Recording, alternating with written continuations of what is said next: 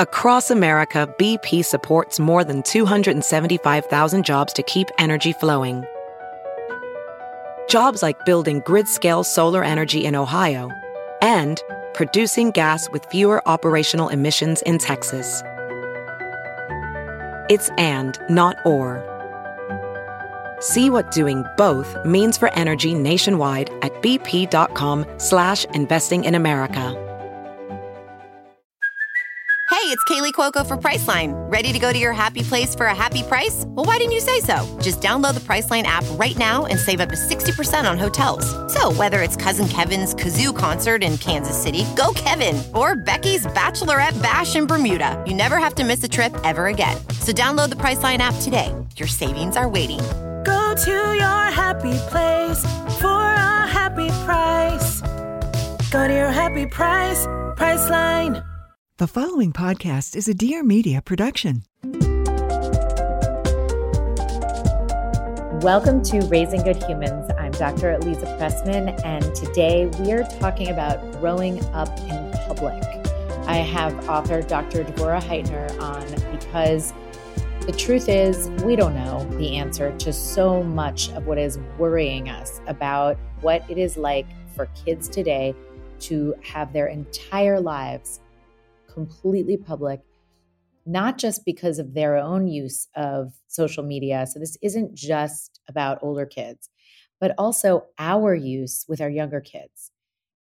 Now, before we get to this episode, may I please remind you, it is going to be so fun. Please pre-order the 5 Principles of Parenting. Go to draliza.com, order your copy now, and you'll get an early chapter. It's a really juicy one. It's on resilience, and it has very specific guidance and tools to help promote resilience.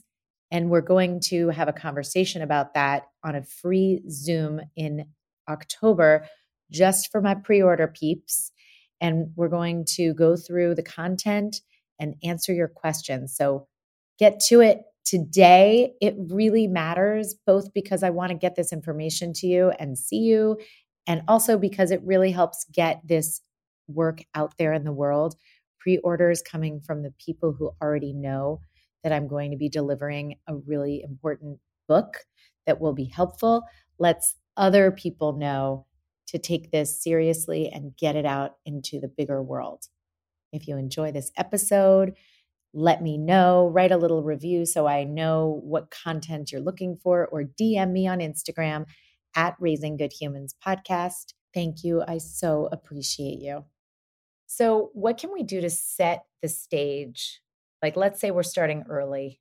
What can we do to set the stage for kids to navigate this world? We want to have good conversations with them. Like, say your kid says, I want to be famous, or I want to be an influencer. I would get real curious. Like, what does it mean to you when you say, like, oh, wow, that YouTuber, or that TikTok person, like, has so many followers? What does that even mean to you? And what would you want with that? Like, say you had 100,000 or 1 million followers. What would you want to say to 1 million people? And is there anything that might be stressful about having that many people watch your content, watch the videos, see your photos, and just really get curious about having those conversations with kids, observing what they experience as they engage, whether it's playing a game on a public server, whether it's using school devices to share about themselves. Do they really seem to understand what it is to have an audience? Another thing they might ask, or that you could share about, is, have you ever unfollowed or disconnected from someone online for any reason? And you could talk about kind of going through, if you do this, like, and cleaning up your connections over time and pruning them.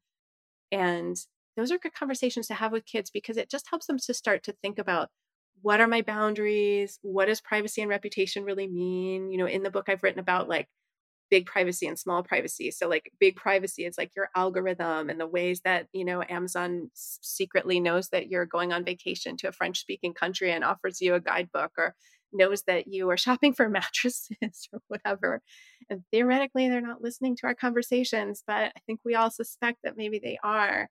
And small privacy is like, you post something about a family gathering and your third cousin that you didn't invite feels left out, and you like totally forgot about your third cousin following you on Facebook and you weren't thinking about it, right? You just like forget who's on there.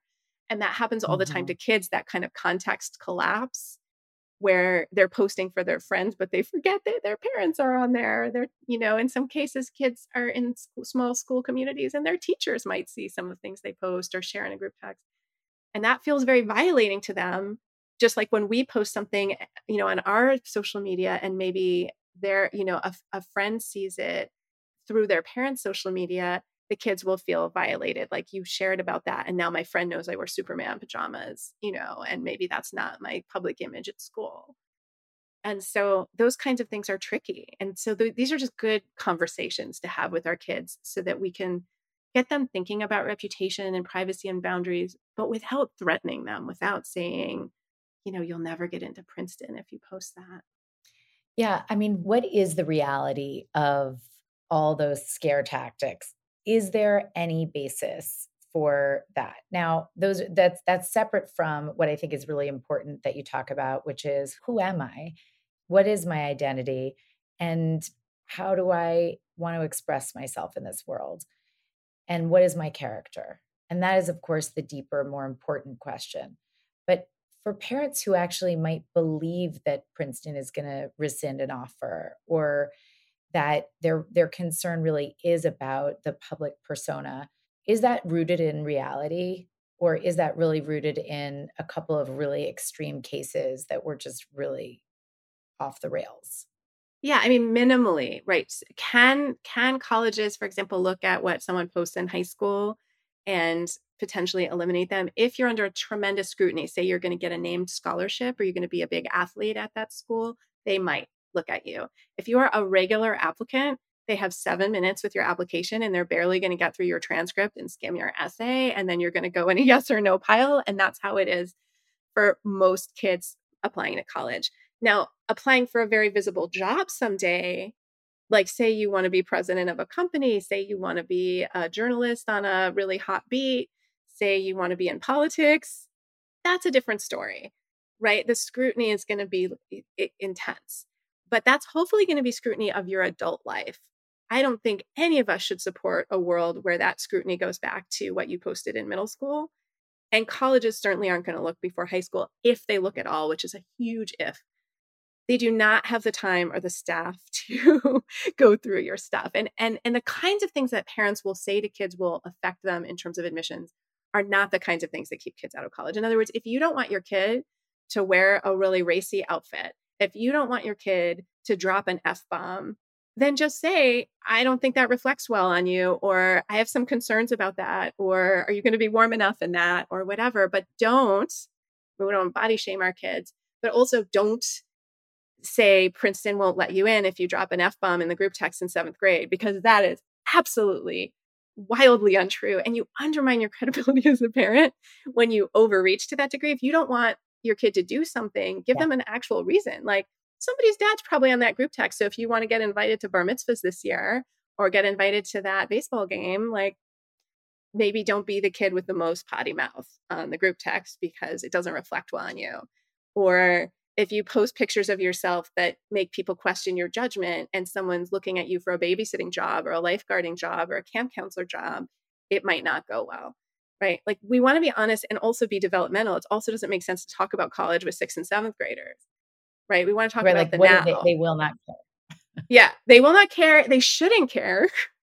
Yes. Hopefully they will. Hopefully. And it's not accurate. It also tells kids don't get caught, which I think is a really pernicious message. Well, because that drives kids underground. Like, oh, well, then I can post the terrible snarky remark, somewhere else. I'll just go on my anonymous account and do it. And that's not what we're trying to say. We're trying to say the reason not to, when we're talking about kids who post harmful things, which are the kids who've been kept out of college, like we saw in, back in 5 years ago, there was that story of Harvard kids who were joking about the Holocaust, right, in a very gross way, right, and doing it, at length in an admitted students group for Harvard, and they did get rescinded, right? So it's like a big example of that kind of thing.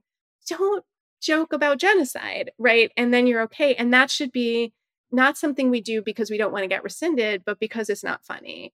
And like, if in doubt, don't share it out. Like, if something pops in your head and you're like, is this funny or is this just outrageous? Like, maybe like have a waiting period with yourself right? I think that's so important. Mm-hmm. And I will say it's tricky. I've seen teenagers get in trouble for things, and they're, they really are not always able to process the consequences of how something will sound, and they are trying to be outrageous, and they are sensation seeking, and they are, they want that reaction from peers.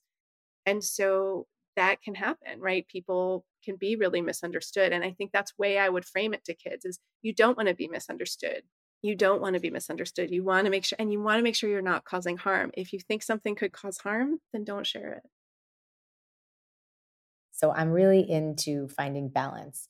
So that means balanced eating. Sometimes I have things that might be considered a little hard on my stomach because they're heavy on the carbs and things that kind of make me feel grumpy.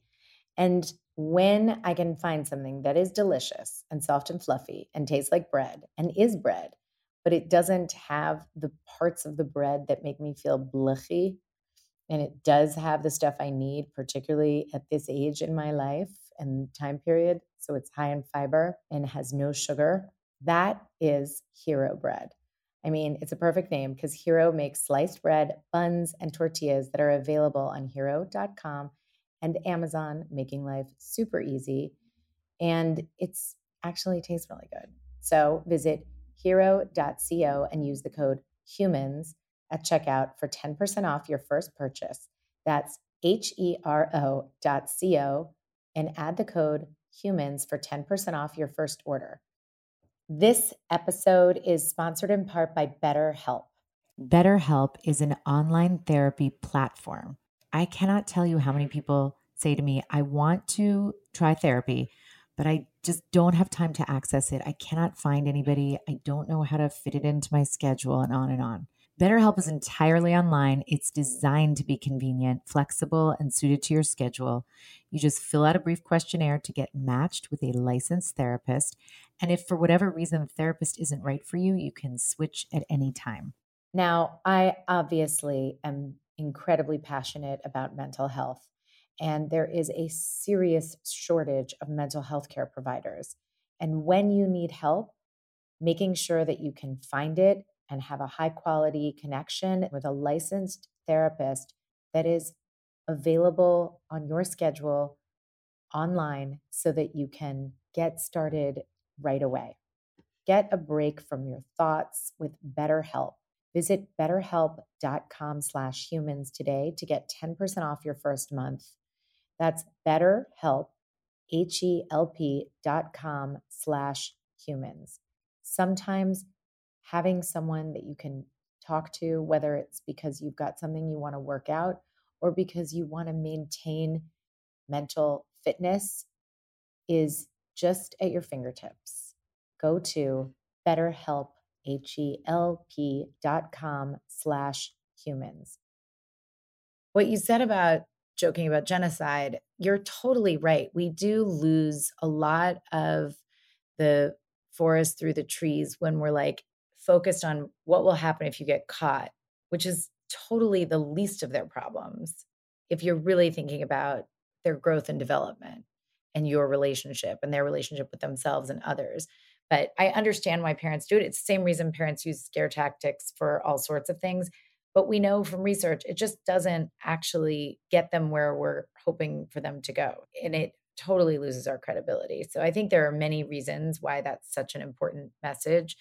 And also it's making us lose perspective. And we don't want to share when it happens to someone else. Like if you see something really horrible happen, like say the confrontation in Central Park with Christian Cooper, and he's just got a new book out now and it's lovely. Don't share the video because you're doing more harm by sharing the video. And certainly if it's a child or a teenager who's doing the harmful thing, we don't want to share the video because say they're targeting a group, you're actually participating in that harm by sharing the video. What you want to do instead is say that comes around in your student's school. Like say you have a kid in high school and someone does share a homophobic post or a racist post and it goes around. What can you do to make your kid's high school safer for kids of color? What are you doing to make the community safer for queer kids? Like focus on supporting the group that was targeted, not on resharing the outrage and the post, because that's actually just doubling down on harm. And when you're talking about a child, you're giving them less of an opportunity to move forward. And what we want with a child and with an adult, I would say too, but especially with a child who's still developing or an adolescent, is to give them the opportunity to get it right in the future, right? And not feel so hopeless that they've made this super public mistake that everyone has shared that they can never move forward. So I think the idea of kind of pile-on culture, unfortunately, can kind of obliterate people, and they can't move forward and learn from their experiences because they're so focused on defending themselves from obliteration. So I really love that too. We're taking away the opportunity to even have the self-reflection that's necessary when we do cause harm because we're so busy covering up, like focusing on the wrong things. And that really takes a lot of opportunities away from kids. I hadn't thought about it that way. And it is a really tough, I mean, that's the crux of this is like, how do you do that thing called growing up, which inherent in doing it is to constantly fall on your face and make mistakes. How do you do that in a world where everything is so closely monitored? Every word, every action, every thought. How do we help our kids understand and even believe that mistakes are actually part of growth when culture is telling them one mistake and you're out? I think we want to do as much as we can to push back against that and to not participate in that. And also to teach kids, say there's something awful on the internet, which we know there's plenty of awful things on the internet. Don't even hate watch it. Don't go to it and make the negative comment. Again, find the people you have affinity with. Don't watch the misogynist YouTube channel because literally that person is profiting off your eyeballs and your time. Instead, find the people in your high school who are working to unite against sexual harassment and go work with them on something, right? I think it's so important to not get sucked into the internet outrage machine, as beckoning as it can be. So I want to address what has been on people's minds and talk about the Surgeon General's report when Dr. Vivek Murthy sounded the alarm about social media. I want to talk about it because I think that there's such an important message that is in there and also that got lost in there because this is just how human beings work. We saw a couple of sentences from that report and the media found a couple sentences from that report, and that is the exclusive focus of that report. But I'd love to talk about it from a bigger, broader perspective and figure out what we really need to think about because we're not going to cancel social media. That's just not actually ever happening unless for some reason, young people decide to rebel against the entire world of technology and go the opposite direction. But in absence of that, what can we take from that report and think rationally and reasonably about? I think the recommendation that kids get some sleep is a good one. And it's exactly, a lot of things that he said there, I was like, oh, he must have read Screenwise back in 2016 because I said all those things. Getting sleep is huge. Unplugging kids at night, making sure they have a break. And that because we know for their physical and mental health, that's important. Looking at the amount of time they spend on it. And that doesn't, for me, mean like a strict number of minutes limit, but certainly the report pointed to some research that suggested that 3 hours a day is a little different than 20 minutes a day. And we know this. It makes sense. So just making sure our kids' lives have some balance when they can. That doesn't mean there might not be a day where you binge Netflix or YouTube, but ideally not every day is a, multi-hour TikTok marathon because it's going to be harder to separate yourself from that algorithm over time if that's every single day of your life. So I think that's really important is looking at the amount of time, looking at sleep, looking at balance, and then making sure kids can understand the algorithm a bit so that they know what kinds of content is especially harmful. So if they see content that promotes self-harm or eating disorders, they understand that this is really harmful stuff and that they want to, block or not like or do as much as they can to kind of reseed their feed with something positive. So some of the kids I talked to for growing up in public talked about intentionally following body positive folks, intentionally following people who were supportive of Black Lives Matter, intentionally following people who were supportive of queer and trans teenagers, right? It's so important to find the people you want to follow, whether that's people who are out there being influencers or deciding my whole feed should just be my friends. I don't want to follow anyone I don't know personally. That I want to keep my feed close in that way. And also learning about what else you can do to kind of counter what you're seeing in those spaces. Do you want to make sure you're following a certain news source? Or do you want to make sure you're only reading fiction at bedtime? Like, what are the things that you want to do for your own mental health? And I do think teenagers are getting smarter about the ways these apps affect them. And so sharing things like the Surgeon General report with your tween or teen and talking with them about it and thinking like, yeah, if you had to make a warning label for Snapchat or TikTok, like what would you even write on it? It'd be really interesting to hear, right? Because the whole idea of, how cigarettes come with the Surgeon General warning, like what would the TikTok warning look like? And what would a 13-year-old say about that? And I would be really intrigued to ask kids those kinds of questions. And those are the kinds of conversations I like to have with kids because kids are really smart. I've worked with a lot of kids on apps when I go out to schools and ask them like, how would you adapt, Snapchat or Instagram or group text to make them better, friendlier, safer? And they actually have really good ideas. So I think that would be a great conversation to have. But I don't think we just need to panic. I don't think if your kid seems fine, they probably are. And I think that's an important thing to trust. And that like all kids like to do things that their parents might not think is the highest and best use of their time. But if your kid is watching a squirrel maze right now on YouTube, you may not think it's the highest and best use of their time, but they're probably not being harmed. So you have to really look at like, what is the content they're absorbing? What are they putting out there about themselves? Is it fun for them? Is it a source of joy and laughter? Is it a big drag and hurting them? Is it making them feel super isolated? Is it making them feel targeted? Are they being harassed? There's a huge spectrum of experience from like pretty neutral to very positive to like really bad. Yeah.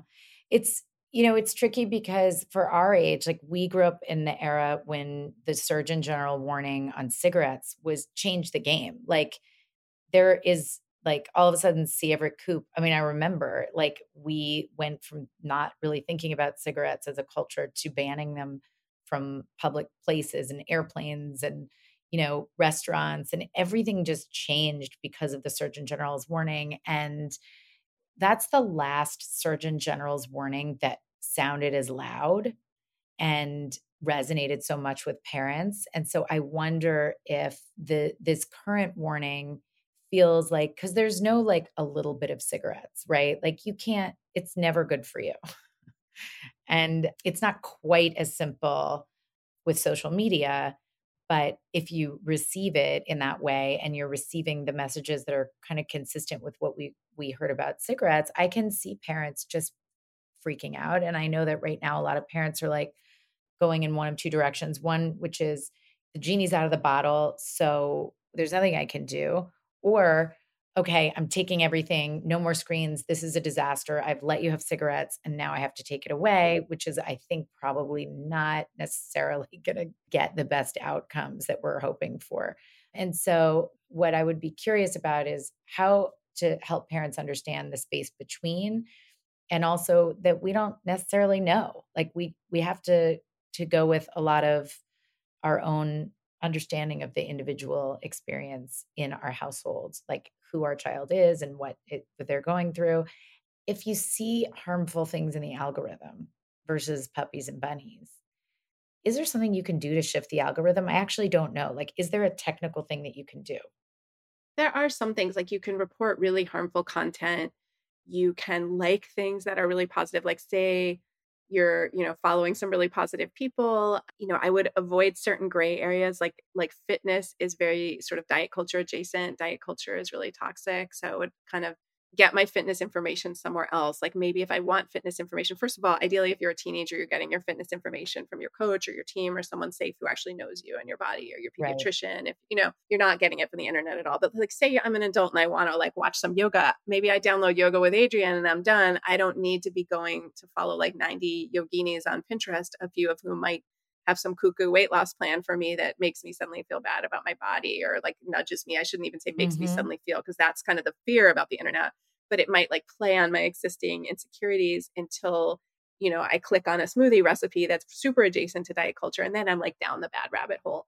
So I think that's the challenge. So it's like, if you're going to be in those lanes, again, maybe you pick your influencer, your yoga person to follow or whatever, and you just like get their videos and you're not kind of going in this algorithmic place with it. And that's a good thing to think about. And then just making sure also maybe you're just following your friends, and that if you haven't seen a friend on there in a while, you can check the algorithm to see is that person getting hidden from me for some reason? Can I like some of their posts? And that will show me more. A lot of kids are using social media predominantly to direct message.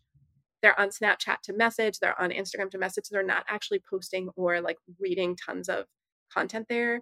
Where kids are getting more content, I would say, is YouTube and TikTok. And those algorithms are tricky. Like TikTok is so good at figuring out what you might want to see. That's why it's so hard to walk away from. And they're really nichey, like stuff you never even thought about. Like, I'm like, I didn't even know that I was interested in X, but now I'm like, oh yeah, I'm mesmerized. Right? Yeah, like videos about how to organize your fridge if you have ADHD are like actually really compelling to me. And now that I've seen one, I've seen 20 because TikTok now knows that that's apparently my jam. And while that can be super harmless and possibly awesome, Lisa Damour pointed out, and you point out, that the norming of some of these things like self-harm, I mean, I think that's really dangerous. And seeing self-harm is going to be very triggering for kids, right? It's going to be very, so we definitely don't want that. And that's where if you have a kid who has harmed themselves, if you have a kid who has expressed concern about self-harm, if you have a kid who's talked about ideation, if you have a kid who is coming out of the hospital in recovery from an eating disorder or substance use, those are kids that I would be very careful with social media.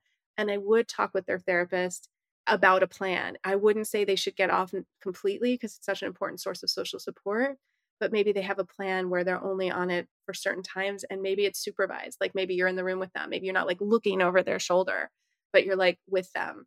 Or they have another form of grounding that they use to keep themselves kind of tethered to a reality that's not there, because some kids are going to be much more vulnerable. So in a situation like that, I would absolutely say supported and guided reentry into social media, and maybe taking some apps off their most commonly used device. I've had kids where it's not the social apps, but it's their grade app from school that's causing super stress. Take it off your phone. Don't check your grades that often. Keep the password in a drawer.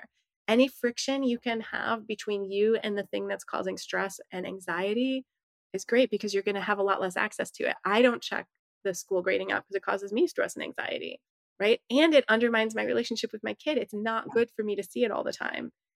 So I don't keep the password. I don't keep it on my most commonly used device. And that protects me from over checking it, which I might otherwise habituate into doing. And now a word from my sponsors. This episode is partly sponsored by Nordic Naturals, the #1 selling fish oil brand in the United States. Nordic Naturals, which not only do I take, but I give to my children. So I've been giving this to them since they were tiny little things, this exact brand, because it is made the best, most reliable, and that kids need and adults need fish oils. Nordic Natural supplements for moms support female health throughout life, including at every age, stage of pregnancy, and thereafter. And the Nordic Natural fish oils provide a reliable source of building block omega-3s for babies, prenatal and postnatal brain and nervous system development. I truly gave this to my babies when they were babies, and I'm still giving it to them today. And it comes in 2 convenient options: easy to swallow fish oil gels or 0 sugar gummies. I don't know if this will come as a great shock, but with teenagers and me, we do the 0 sugar gummies because why not?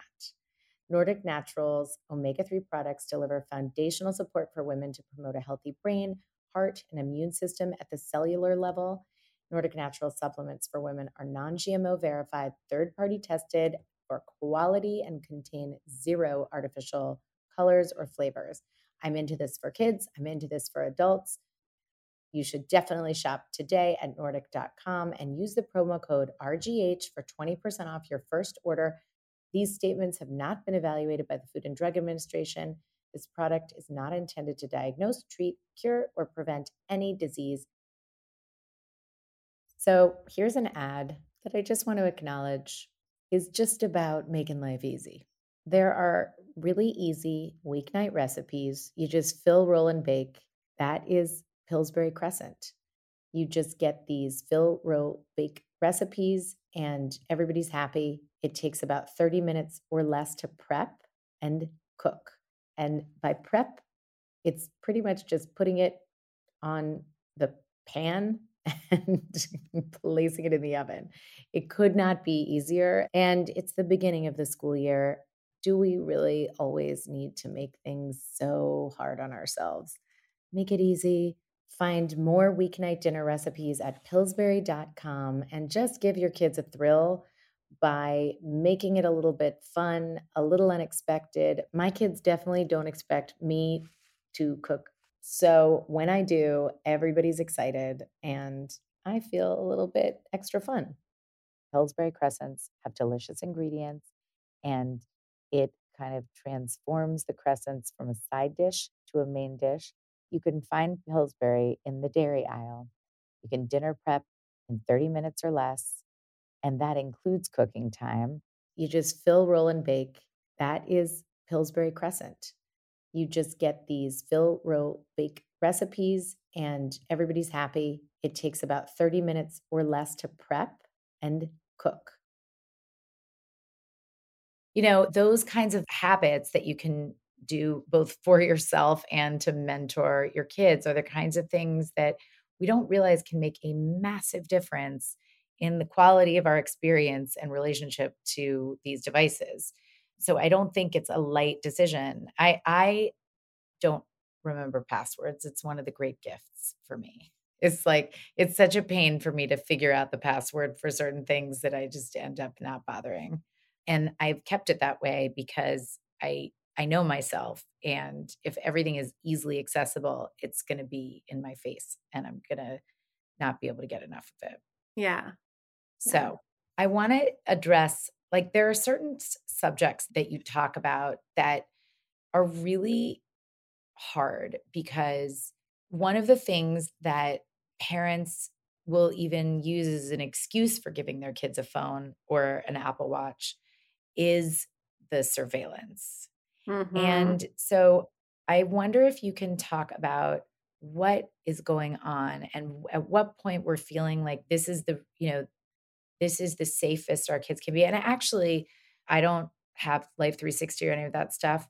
I'm not for or against it. It's just not been necessary in the lifestyle that we have. But I will say that was the first time where I was like, oh my God, this is nerve-wracking. And I am pretty sure it's a false sense of security, but it did feel like I get why parents like that capacity.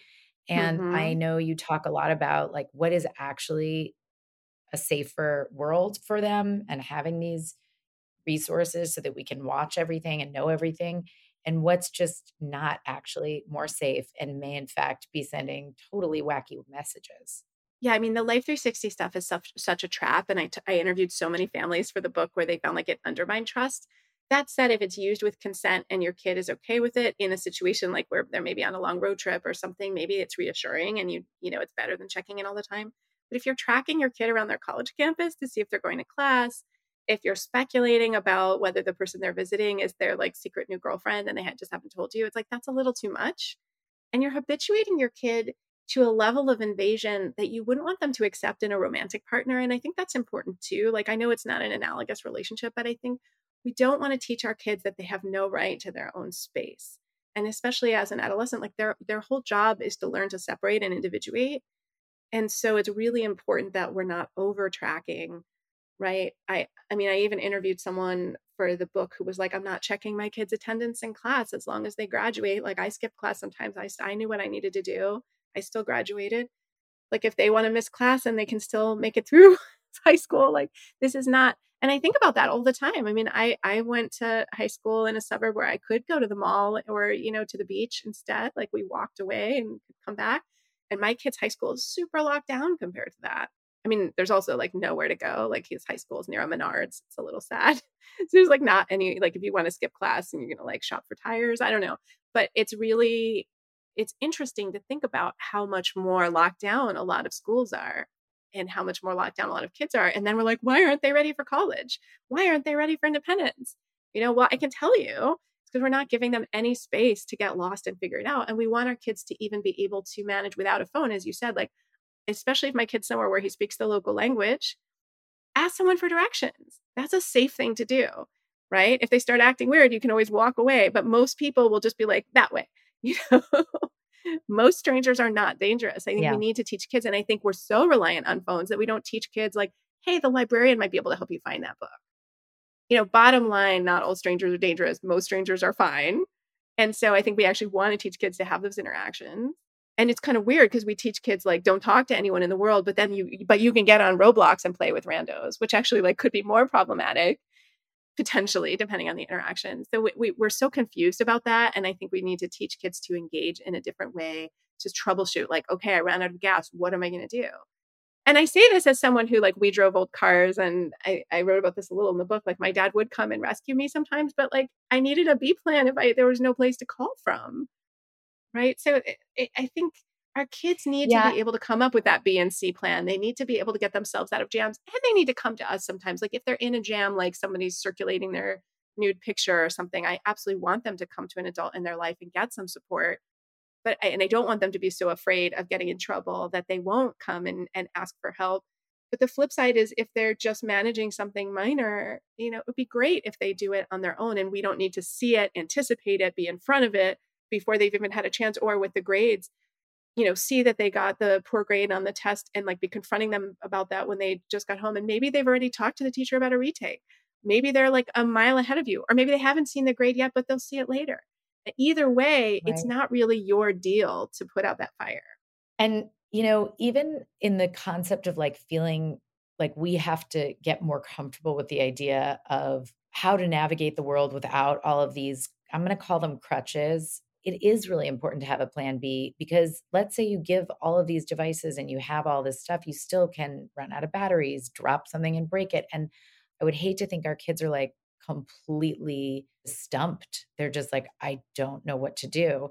And also, I was thinking about it. So in New York City, when everybody was saying, well, I'm letting my kids, because there's in New York, you can kind of take public transportation and walk around by yourself starting in 5th grade, and it's pretty appropriate. Mm-hmm. And so a lot of parents would say, well, okay, that's the time to get a device. But actually, I would argue it's quite dangerous to get a device then, because now they're walking across the street staring at their phone. And that does not make you street smart, nor does it help you look both ways when you're crossing a street, nor does it make you not look particularly vulnerable to somebody if they were to try to steal something from you or chase you down. And it can't ever be a one-size-fits-all approach, because we just are all different and our kids are having different experiences. Since we don't have all day to talk about this, even though we could, what are some ways to leave this conversation with parents? What are some questions they can ask themselves and ask their kids to get curious about how to move forward in this inevitable world of growing up in public? I think we want to focus with our kids on where digital connections are positive for us, where they bring good things into our lives.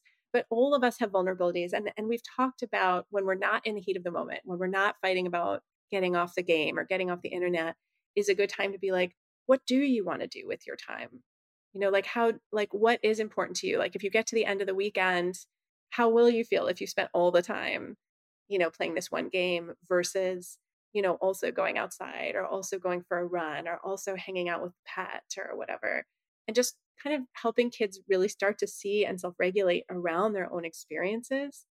And I guess the other big thing is don't be too quick to judge the ways kids are using social media, because a lot of us worry about what our kids are sharing about themselves and the vulnerability and the openness with which kids share. But I'm just going to say that I believe kids are changing the culture in a really positive way by sharing about sexuality and mental health, by sharing about all of their experiences and identities. And I think that's a really positive change in our culture. But because those of us were raised back in the day may have a different experience. I mean, I didn't even have to be told when I was a teenager. I was in therapy as a teenager. I didn't even have to be told it's stigmatized, don't tell anybody. I got the memo, right? I just didn't say to friends, I've got to go, I have a therapy appointment. I just was like, I've got to go, or I have a doctor's appointment, whatever. I would just lie. And again, you don't have to tell anyone even now if you're in therapy. It's fine if you want to keep that private. But I love living in a world where a teenager could say to their friends, I got to go, I have therapy. Yeah. Or my therapist said this really smart thing the other day. Maybe this is helpful to you too, or whatever. And so I think that's the world we live in now, that the kids are destigmatizing talking about mental health. They're destigmatizing talking about queerness. They're destigmatizing talking about experiencing harm like sexual assault or harassment or racist aggressions in a way that then helps other survivors. And they're doing that and they're changing the world, but it makes us really nervous, I think, because we grew up with those stigmas. So if we can kind of let that go and look at the ways kids are changing the culture via social media in part, I think that can be really inspiring.